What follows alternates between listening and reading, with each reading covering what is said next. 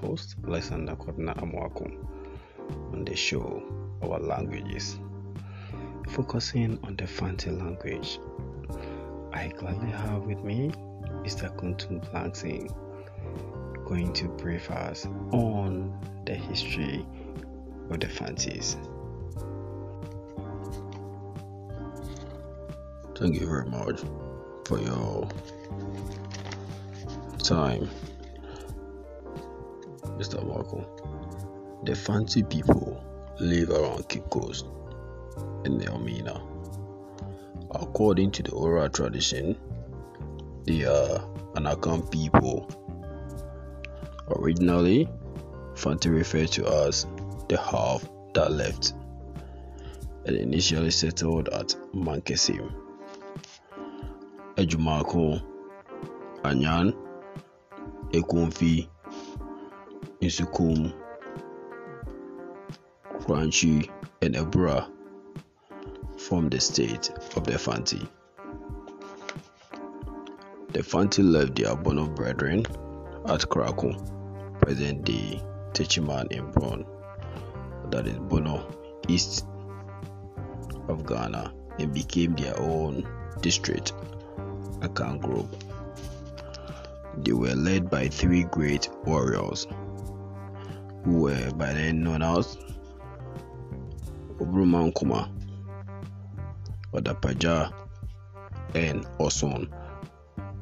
That is the whale, the eagle, and elephant, respectively. Unfortunately, Obrumankuma and Odapaja died on the way, and they were embalmed and then carried by the rest on the way. Oson then led the people to Mankesim.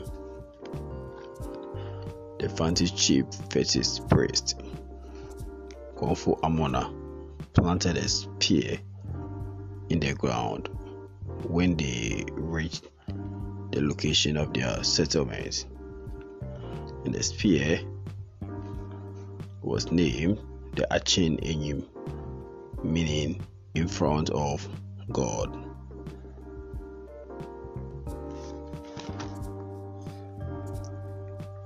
Alright, thank you very much, Mr. Kuntum Blangsing, for a fantastic history.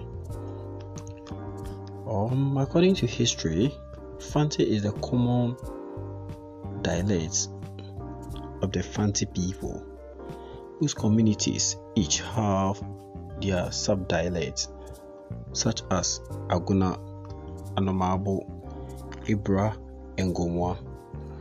Many Fantis are bilingual, and most can speak Twi.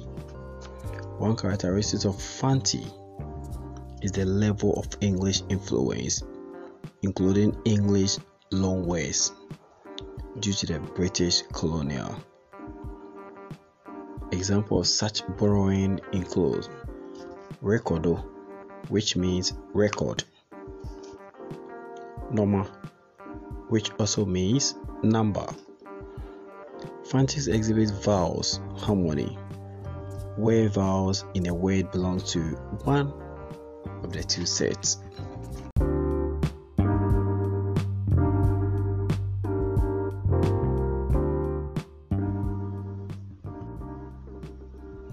Here are some of the Fanti language I learned and the meaning.